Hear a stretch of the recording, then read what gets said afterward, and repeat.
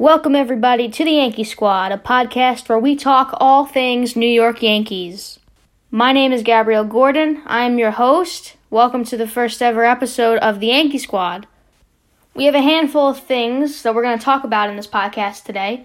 But first, what is priority to talk about, and priority for the franchise, is their offseason checklist, what the Yankees need to do and the moves that they need to make. Aaron Boone, Brian Cashman, the entire front office of the New York Yankees, it's very important that these moves are made in order to, hopefully push for a 28th World Series title, as obviously the Yankees fell short last season against the Rays. But overall, very inconsistent play from the Yankees last season, in my opinion. Very injury-prone, things that need to be worked on in order to make a World Series appearance again, because last year's team just does not cut it. So let's just start off with the biggest need for the Yankees, the obvious factor, the obvious star on the team, DJ LeMahieu, a middle infielder, two-time batting champion, Gold Glove Award candidate at second base. You have to lock him into pinstripes. But clearly, that has not happened yet. It's very worrisome. But LeMahieu and the Yankees did not actually make any progress on the contract extension, so the 32-year-old star is currently a free agent. DJ LeMahieu is a free agent. Now, DJ has said before that he has all the hopes in the world to stay in New York. But if we remember, going back to his time on the Rockies, he said the same thing then, and the Rockies had also allowed him to reach free agency. So LeMahieu is almost certain to decline the $18.9 million qualifying offer because he's in search of a multi-year deal, potentially in the ballpark for up to 2, 3, 4 years at $20 million per season. But then again, if you re-sign LeMahieu and you keep Gleyber Torres at shortstop, you have to start to put these things into account because Torres was a very below-average defender last season. Cost us runs, cost us possibly even games at shortstop, and is much more fit to play second base, move back to the original position. So if that's the case, now do you have a spot for a new shortstop? Not saying anything certain, but, potentially Francisco Lindor, if a deal could be made there, perhaps. So with DJ LeMahieu, I know the Yankees have all hopes in the world to re-sign him, and I'm almost certain that LeMahieu has all the hopes in the world to re-sign with the Yankees as well. But then again, they have not gotten a deal put together yet. It's quite alarming for Yankee fans. I'm sure it's alarming for the front office of the Yankees. I'm sure it's alarming for DJ LeMahieu. But the deal needs to be made because he was the clear MVP, the clear star. LeMahieu, he led that team when that team was falling apart, when those injuries happened. He really stepped up last season, and you really can't say anything but the fact that he proved himself last season. He proved himself to be the star that they hoped he would be. He's a fantastic baseball player, and it would be really, really shocking to see LeMahieu and the Yankees part ways. So I do think that a deal will be made, but then again, things have to get moving. They have to agree and make some progress on a deal here. So, again, I think LeMahieu has all hopes in the world of staying in New York, and I think New York has all the hopes of keeping him. But we'll see what happens. We will see what happens with LeMahieu. He has proved his point on that team. So, moving on. Let's go on to what the Yankees need next. Obviously, without a question, we need to identify a starting catcher. Not necessarily a need for a new catcher, but this is more of like a mystery because the Yankees believed Gary Sanchez would be their starter for the foreseeable future. But as early as September, Cashman stated that Sanchez was the team's best catching option on both sides of the ball, yet Kyle Higashioka caught 5 of their 7 postseason games, including each of Garrett Cole's starts from September 5th on. Not many people believe that Sanchez is defined by his 2020 offensive line at all. I don't believe he's defined by that offensive line. That offensive line was that he batted .147 with 10 home runs and a staggering 69 OPS plus. I don't believe that Gary Sanchez is the player that he showed us last season. We can see what he does. He is a clutch player, but I think with COVID, with no real spring training, I mean, you had a few of those games against the Mets and all that stuff, the inter-squad games and things of that matter, but he is not the player that he showed last season. He is so much more than that.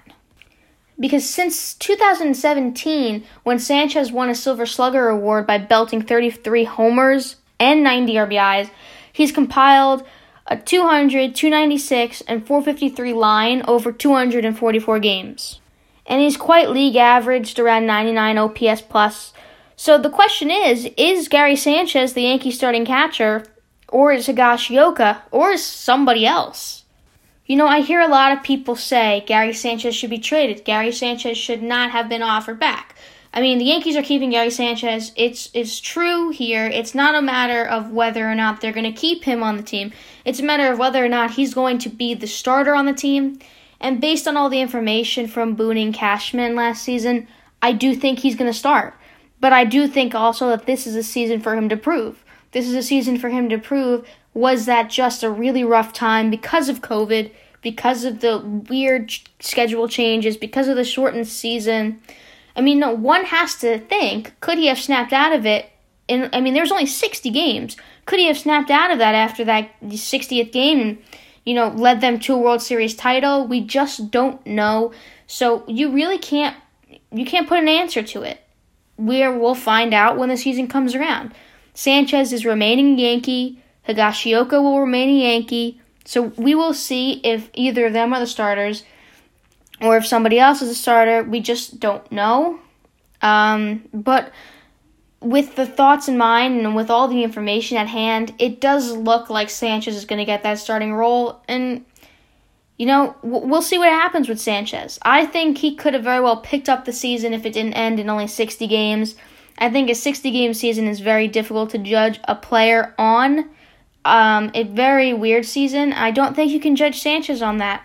Based on the amount of talent he's exhibited in the past seasons with the Yankees, you can't judge him on just this season.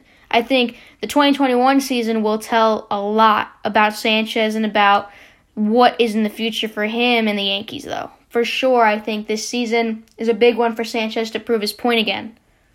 So let's move on to the next offseason checklist that we need to discuss here, and that's a starting pitcher. So having Cole at the top of the rotation is a fantastic start, but for the first time in 7 years, the Yankees starting five does not include Masahiro Tanaka. Now, it's very possible that the Yankees could re-sign Tanaka, who pitched to a 3.56 ERA in 10 starts this past year.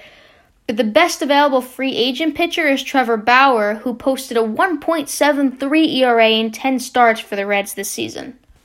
Now, with James Paxton and J.A. Happ both also free agents, the Yankees' rotation, which Cashman said, quote, was at risk during the playoffs, it's primed for some upgrades. And at present, it projects to feature Jordan Montgomery. We should see some of Deivi Garcia.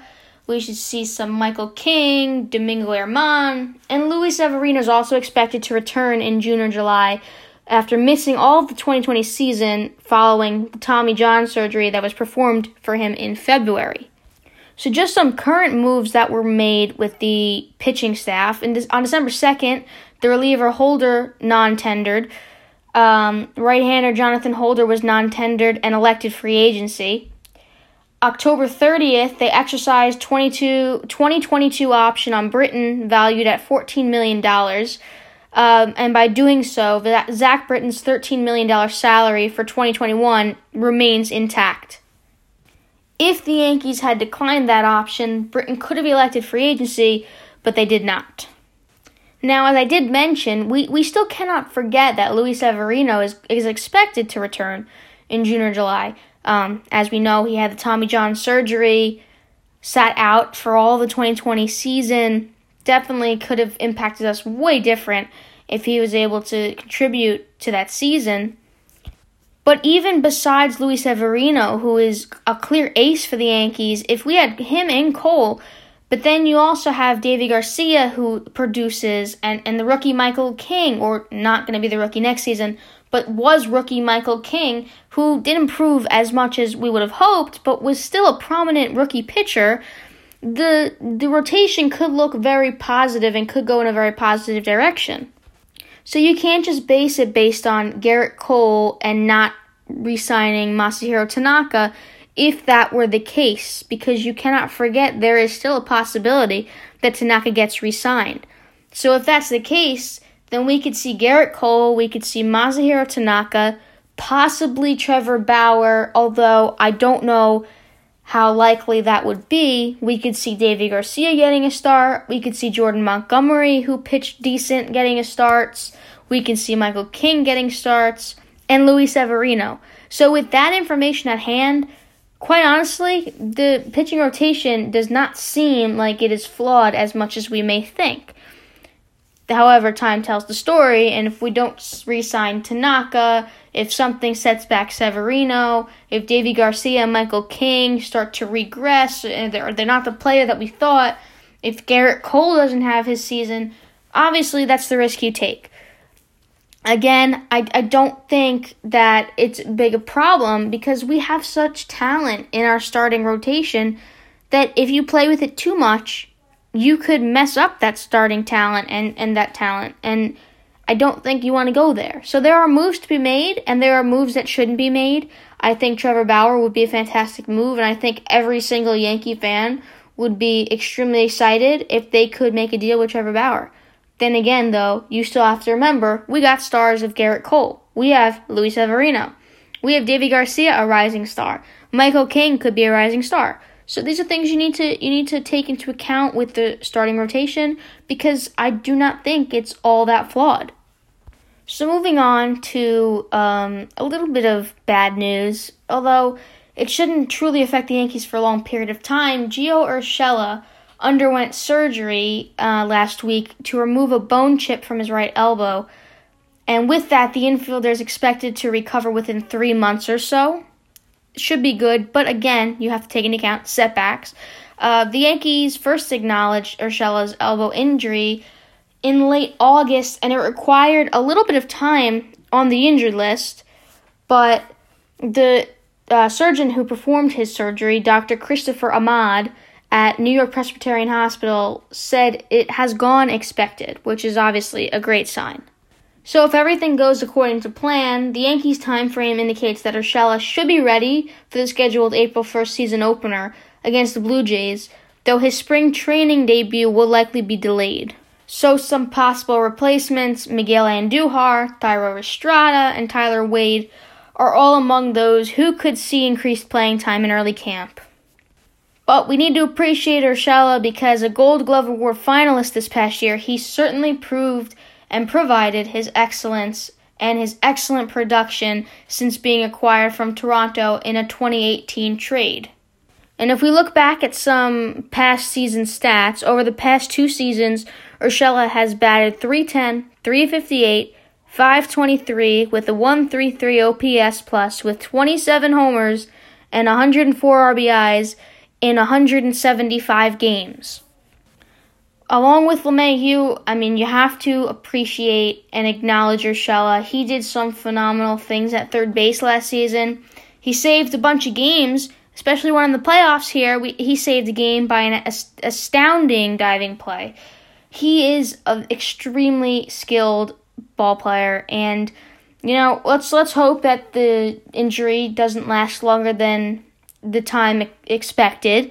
We should see him back in action by the regular season, which is always a good sign, and that pretty much does it with that information. It's just, important info for you all to know if you did not know that Urshela did get the surgery for the bone chip in his elbow. Everything's going well. Let's move on.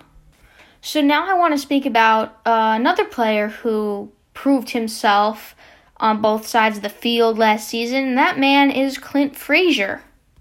Now, obviously, at the beginning of the year, before Frazier really started to produce, we saw a lot of flaws in his on-field performance, especially defensively in the outfield. But Frazier vowed that he would permit his on-field performance to speak for itself this past season, and Clint Frazier believes that the mindset that he had produced his success, especially with his selection as a finalist for the American League Gold Glove Award in right field. I mean, when I heard that he was a finalist for Gold Glove, I was pretty surprised. I'm not going to lie here. Frazier did not win the award. It was actually issued to Joey Gallo in early November, but reading his name in the AL's top defenders was an acknowledgement enough for him, coming off of a frustrating 2019 season in the field. Frazier said he saw it on Twitter. He told the Yes Network this. He saw it on Twitter. I was caught off guard. I know there was a lot of people out there that probably looking at their phones sideways thinking, no way this guy should be on there. But hey, I found myself on that list. It was really cool. I'm going to admit, and I love Frazier, but I did not think that he should have been on there. I think that offensively, he really did produce. I think defensively, he made some phenomenal plays. He made an outstanding layout catch, full-on Superman layout. But when I saw that his name was on the Gold Glove finalist list, I will say, it was a little surprising. But then again, the man proved himself. And, when someone has that dedication and that determination to truly prove those haters wrong, to truly prove the critics incorrect, that makes for an extremely successful athlete. And it goes for show. He worked on his craft. He changed his season around. He changed his career around because there wasn't much to say about him in 2019. But we saw how important he was to the Yankees in 2020. And the Yankees could not afford to send him back down. That's how much he proved. Now, he did only play in 39 of the Yankees' 60 regular season games, but Frazier tied for third among all AL right fielders with 4 defensive runs saved, behind only Gallo with 12 and the Orioles' Anthony Santander with 8. Frazier said that he believes that the improvement stemmed largely from his work with outfield coach Reggie Willits and from also being another year removed from a concussion that he sustained during the spring training of 2018. Now, listen to this. This is quite interesting. Going on to the concussion that he sustained, not many people really take that into account when talking about his shaky outfield at that time, but this is what he says. He said, I was dealing with some of the concussion stuff in 2019, and I was struggling with my depth perception. The bright lights or playing a day game in the sun, how bright it was, everything was affecting my vision. I felt uncomfortable out there, and I know that was very obvious to people watching. So could he, we know he's a good player. There's no doubt about that. But could the shaky beginning to his true career, could we chalk that up to that concussion? Obviously, 2020, that's 2 years after he sustained the concussion in spring training. He clearly stated that concussion was a true factor in the shaky play. And as we could see, he was uncomfortable in the outfield. And then you see such a great improvement. Could that have truly just been it? Could the concussion have just, affected everything else? So Frazier is currently projected to be the Yankees' starting left fielder alongside Aaron Hicks in center and Judge in right. But Tauchman is also in the outfield mix, and Gardner is uncertain to return as a free agent, and Stanton is viewed largely as a designated hitter rather than an outfielder. Frazier said, I feel really good about my position moving forward. Left field has seemed to be a few different people's positions in the last few years. 1 week it's Gardy, 1 week it was Tauchman, 1 week it was me. It was supposed to be Stanton when he was acquired. There's a lot of people that have come in and have not held it down. I'm hoping that I'm going to be able to hold it down. So with all that being said, Frazier looks determined as ever to prove that once again he deserves the starting spot in left field. So Cashman and Aaron Boone believe that the 2020 Yankees were comprised of the right pieces to secure the 28th World Series championship in franchise history. They both used the word cruel to describe the experience of falling short, and the mission is to avoid the same fate in 2021. With such talent, such determination, and, a decent front office and front staff, The Yankees should have no problem making another playoff push if they use the right pieces in the right situations. And again, that falls on Aaron Boone, who many said had a shaky managing season. But with all that being said, if you're a true Yankee fan, you know the talent that's on your team. You know who is good and who is not good. And you know that the Yankees are well on their way to earning their 28th World Series championship. They will, for sure, continue to be a playoff prominent team. And if the consistency is there, if the right moves are made, if the managing is correct, and the players produce like they need to do, I really do think that this season, if it's a full one, if COVID does not affect it, God willing, COVID does not affect it, could very well push their way to another World Series title this season.